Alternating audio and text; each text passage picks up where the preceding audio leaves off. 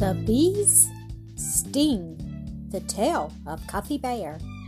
As Cuffy Bear stood there on his hind legs, looking up at the nest in the old tree, he saw so many bees come out and fly away that he thought that there could not be any bees left at home, at least not more than a half dozen, and Cuffy didn't believe that 6 bees would trouble him.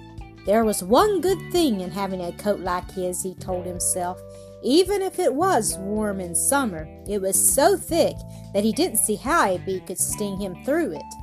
And with that, Cuffy started to climb the old tree.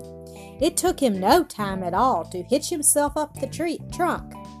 He shinned up just as any little boy would climb a tree, and in less time than it takes to tell it, Cuffy had reached the limb from which the nest hung, and he had stuck his paw right through the side of it.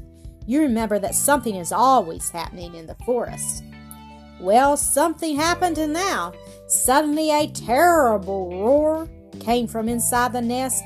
It was a queer, far-off sort of sound, and it made Cuffy think of the noise Swift River made, where it tumbled over the falls. But Cuffy knew that there could be no waterfall inside the nest.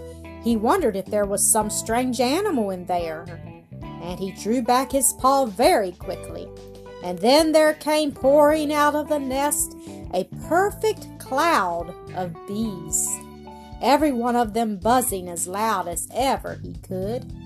Cuffy was startled at the sight, and he was more startled when they flew right into his face and lighted on his nose and began to sting.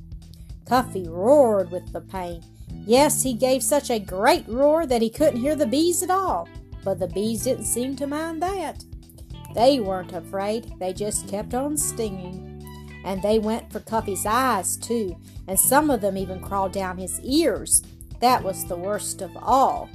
Just for a few moments, Cuffy slapped at the bees, and he tried to brush them off his face, but as fast as he swept them away from one spot, they settled on another, and Cuffy felt exactly as if somebody was sticking him with pins and needles.